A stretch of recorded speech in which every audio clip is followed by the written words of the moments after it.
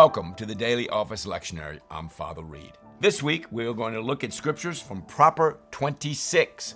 Proper 26, very much a continuation of Proper 25. In Proper 25, we looked at Haggai, Zechariah, Ezra, and Nehemiah. We looked at the book of Revelation and the book of Matthew. Guess what? We're going to do the same thing again. This time, Nehemiah and Ezra, two history books. The last history book, by the way, is Esther. So you go Ezra, Nehemiah, and Esther to close out the history corpus, if you will. And then we'll look at some of the middle chapters in Revelation and then continue our study with Jesus in Matthew 13 and 14. All right, back to Nehemiah. Now, this is, I said last time, is post-exilic. They are returning from exile. The exile occurred in 587 BC, actually started about 605 BC. The Babylonians were raised up by God. Go look at Habakkuk, the prophet Habakkuk, raised by God to bring destruction upon Israel. Why? 2 Kings 25, 2 Chronicles 36, because of the disobedience of the people of Israel repeatedly. God sent prophets, they would not listen, and so he sent them into exile. But God is always about restoration, so he is now going to restore them through the leadership of Ezra, who's going to teach them the law and the word of the Lord, and Nehemiah, who is going to rebuild the wall. The temple is also being rebuilt, Haggai, Zechariah. The temple is also going to be rebuilt, but the wall around Jerusalem has to be rebuilt. It was destroyed during the termination of Jerusalem by the Babylonians. All right. Now, look at your scriptures in this post. You have Nehemiah 5 and 6 and 12 and 13, and then you have Ezra 7 and 9. Now, there's a lot of information in this section, a lot of study in this section. As I've told you repeatedly in this course that we're having together, these readings that we have, our time together, you can read the text straight out and you can get something out of it. The more study helps that you have, the more that you're going to learn. So the more study you do, if you have time to do that, the more that you will learn, and that will affect, I believe, I hope, I pray, it certainly helps me in my relationship with the Lord. Chapter 5, Nehemiah. Nehemiah is helping the poor people, and he is just a very, very godly person, and he is going to help people that are poor. They do not have the means to continue to survive. So he's a everyman, if you will. He is working and being led by God to help all people, not just a few.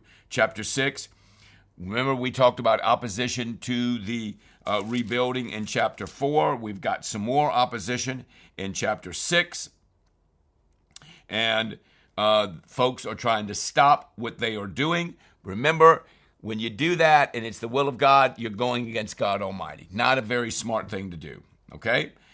In verse 15, the wall was completed on the 25th day of Elul in 52 days. The wall was completed in 52 days. So the opposers were opposed. When all our enemies heard about this and the surrounding nations saw it, our enemies lost their self-confidence. They obviously lost confidence because they couldn't scale the wall and destroy them anymore, or because the wall was down, and so they just walked right through, because they realized this work had been done with the help of our God. It's a great way to live your life, that what you do is with the help of God, and people know that God is on your side. It's a very important point. God is on your side. God is with you. He is going to fight for you. He is going to repair the wall. He is going to restore. He's going to bring the captives back. Enjoy that reading. Nehemiah chapter 12. This is on Tuesday. Nehemiah chapter 12, 27. It's kind of quite eclectic. He's dedicating the wall of Jerusalem. He's dedicating it, so there are choirs and there's music and there's thanksgiving to God, and what they want to do is give God glory for all the ways that he has prospered them and blessed them and caused the opposers those people in opposition, those people who were trying to stop the building of the wall, to thank God that he has taken care of his people. In chapter 13, we have Nehemiah's final reforms, 4 through 22. And again, Nehemiah is putting together a group of people led by the Spirit of God in such a way that these people can now survive under this new leadership of Nehemiah and those that come after Nehemiah. And we have to have rules in place, and we have to have laws in place, ideally under the leadership of God Almighty, led by the Spirit of God, so that we can prosper in that situation. Okay? We go back to Ezra chapter 7, Ezra, Nehemiah. Ezra chapter 7, 11 through 26. Chapter 7, 11 through 26. He says, 26. He says at the end of 25, and you are to teach anyone who does not know them. Okay? This is the administering justice, the laws of God. All who know the laws of God. You are to teach anyone who does not know them. So Ezra is going to teach them the law. He's going to teach them the rules. He's going to show them what God has said. Whoever does not obey the law of your God and the law of the king must surely be punished by death. That's pretty strong. Banishment, confiscation of property, or imprisonment. It is, in those days, it was not a wise thing to do for a community of people to disregard the word of the Lord. You couldn't keep the people together. They could not prosper. They could not do well. They could not defend themselves. They could not triumph. They could not be prosperous. So someone has to share the word of the Lord, has to share the law, and then they have to enforce the law. Okay? They have to have consequences to not following the law. Ezra chapter 7, he talks about those kinds of things. And in chapter 8, 21 to 36, they return to Jerusalem. And in chapter 9, we have Ezra's prayer about intermarriage. So this is a lot more complicated. So in Ezra and Nehemiah, they have this gargantuan movement of God whereby God raises up Ezra and Nehemiah to take care of the people and bring them back to prosperity with the tremendous loss they had at the hands of the Babylonians. Now they're coming back together. They need to be taught the law. They need to rebuild. They need to put reforms in place. They need to get back to the things of the Lord. These two men, among others, help them to do that. And then there's this prayer about intermarriage. So if you're intermarrying between those that know God and those don't, you have a very, very big problem. And that is what Ezra is talking about in chapter 9. Okay? Look at verse 15, a beautiful verse to round out this section. O Lord God of Israel, you are righteous. We are left this day as a remnant. Remember, I talked about remnant last week. Here we are before you in our guilt, though because of it, not one of us can stand in your presence. So they recognize that God is great and that God is just, he's loving, but he does show us that we are great sinners and we cannot stand in his presence without confessing our sins and knowing how small we are as compared to how great God is. So we are accentuating the greatness of God in Ezra, Nehemiah, Haggai, Zechariah, the post-exilic works, both history and prophecy, the prophets, and we are thanking God that he has restored us and brought us back. Those of you that have come back from the dead, as it were, or your lives have been dramatically changed, can certainly appreciate these chapters as God brings his people back to himself. Now, in Revelation chapter 10, we went through several chapters last week, if you were with us. We hope that you will join us every week. In chapter 10, we are now getting into a difficult section, and that is the section that has to do with the very hard to understand and sometimes difficult to interpret sections of Revelation, which are not easy. Now, remember, the book of Revelation is the last book that was written in the Bible. It is a difficult book for most Christians because it assumes that you know everything that precedes it. The person needs to have a great understanding of the Old Testament because he makes lots of references to the Old Testament. The person needs to have a great understanding of the Gospels and Jesus' ministry. And the person needs to have a great understanding of the people that came after Jesus and before the book of Revelation. That is people like Paul, people like Peter, John, who wrote Revelation, but he wrote 1st, 2nd, 3rd John, James, Jude, etc. Then, secondly, the reason it's so difficult is it has language that we're not used to.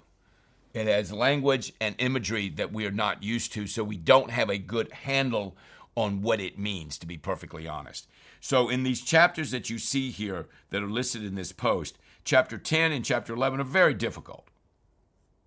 Very difficult. Okay? Let me just read a couple of verses that I've got something positive out of.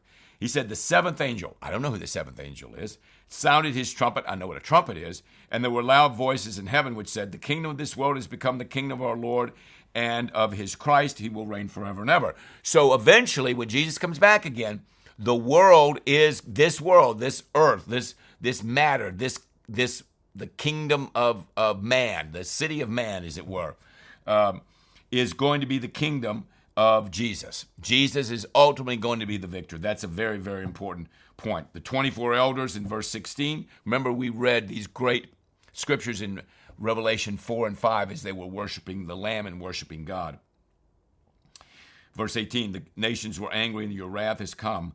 Remember the wrath of God, the judgment of God at the end. The time has come for judging the dead and for rewarding your servants, the prophets, and your saints and those who reverence your name, both small and great, and for destroying those who destroy the earth. So there's going to be a judgment at the end. That's a very well-known fact of the Bible.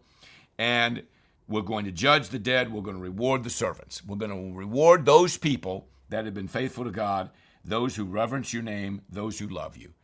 That's what you want in your life. You want to be reverenced by, you want to reverence God, Revelation 4 and 5. You want to praise the Lord. You want to lift his name up. There's lots of Psalms in the Old Testament about that. You want to thank him and glorify him. You do not want to be judged by the Lord in any kind of very negative way. Chapter 12 is the woman and the dragon. Okay. The accuser of our brothers, verse 10, who accuses them before the Lord our God day and night has been hurled down. This is the devil. They overcame him. How do we overcome the devil? By the blood of the Lamb and by the word of their testimony. The Lamb of God. Remember the Lamb? Remember the Lamb in Exodus when the avenging angel, a destroying angel comes and destroys everyone that did not have the blood on the doorpost, Pharaoh's family, etc., the people of Egypt and the people of Israel. They overcame him by the blood of the Lamb. Who's the Lamb? Jesus. By the word of their testimony. By what we say, what we believe, our faith. Those words are very, very strong. They did not love their lives so much as to shrink from death. Verse 12 of chapter 12. Therefore rejoice, you heavens, and you who dwell in them. Woe to the earth and to the sea, because the devil has gone down to you. He is filled with fury because he knows his time is short. You don't think the devil is active and alive on planet Earth? Yes. His time is short. He's going to have an end date, and he has been thrown down to heaven, and he is wreaking havoc as he is able to do that. Okay, very powerful.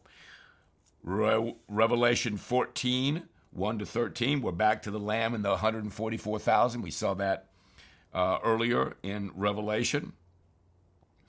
Verse 6, I saw another angel flying in midair, and he had the eternal gospel to proclaim to those who live on the earth. The gospel is what we proclaim as the truth. And to every nation, tribe, language, and people, he said in a loud voice, fear God and give him glory. That's a good way to live. Fear God and give him glory. Chapter 15, 7 angels with 7 plagues. Now, I can't interpret that exactly. I would need some serious commentary work to do that. But here it is some more simple language to appreciate. Great and marvelous are your deeds. This is verse 2. Boy, that's a long verse. Lord God Almighty, just and true are your ways, King of the ages. Verse 3.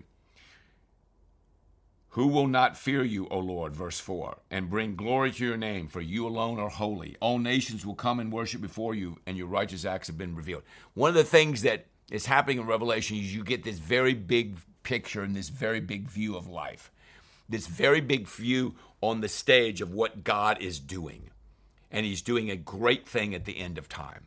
He's doing a great thing with Jesus. He's doing a great thing in destroying the devil, as we will see in later chapters. Chapter 15, and then finally chapter 17. Chapter 16 is pretty amazing. And then you have the woman and the beast in 17. So these middle chapters are difficult.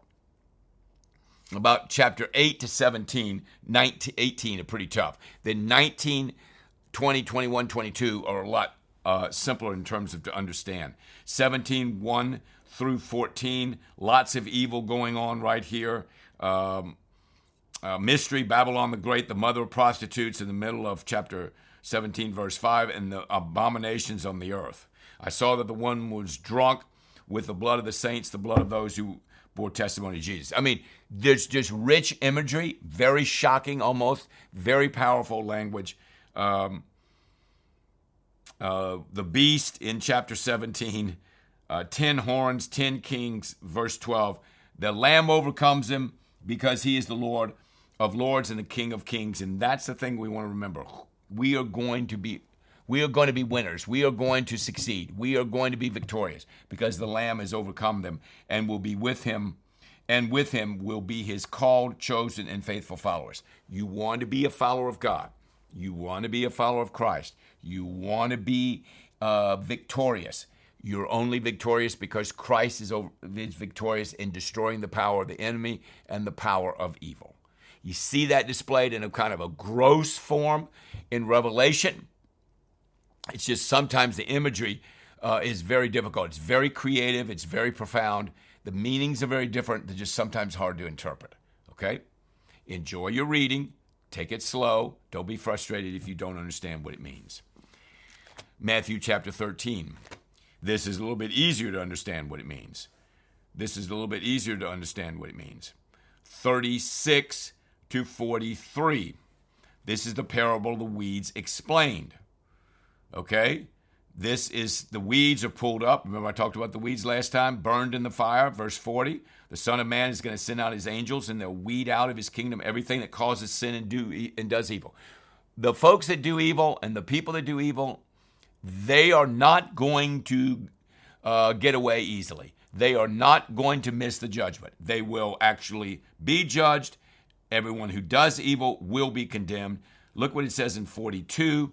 They will be thrown in the fiery furnace, where there will be weeping and gnashing of teeth. And the righteous, in verse 43, I hope that's all of you, will shine like the sun in the kingdom of their Father. He who has ears to hear, let him hear. Hear the word of the Lord. Hear what he is saying. Continuing on, I love 44 and 45 and 6. The kingdom of heaven is like a treasure hidden in a field. When a man found it, a woman found it, he hid it again, she hid it again, and in her joy, sold all that she had and bought that field. You find the treasure in a field. You hide it. You go and buy the field because you recognize the value of the kingdom of God. The kingdom of heaven is like a merchant looking for fine pearls. When he found one of great value, 45 and 46 and 13, he went and sold everything he had and bought it. The person finds the treasure. The person is looking for fine pearls. They sell everything they have. What is the value of the kingdom? Infinite. It is everything. It is everything that's significant and everything that's important. You sell everything you have. You buy the field, and now you have the treasure. You give yourself up to the kingdom. The kingdom is what lasts. Another parable, the parable of the net, catches all kinds of fish. They pull it up on shore. This is how it'll be at the end of the age. We're going to separate the wicked from the righteous. There'll be weeping and gnashing of teeth. You've heard that line many times, I'm sure. Okay? And then he talks about a prophet being without honor in his own place. He goes back to Nazareth, and he can't do very many works there because the people didn't believe. Jesus says, only in his hometown, in his own house, is a prophet without honor. He could not do many miracles there because of their lack of faith. Lack of faith is not good, brothers and sisters.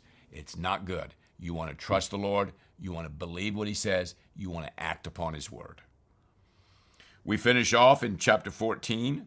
Notice this in this post that we have for you today. Thursday, Friday, and Saturday. Chapter 14, John the Baptist is beheaded. Oh, that's pretty rough.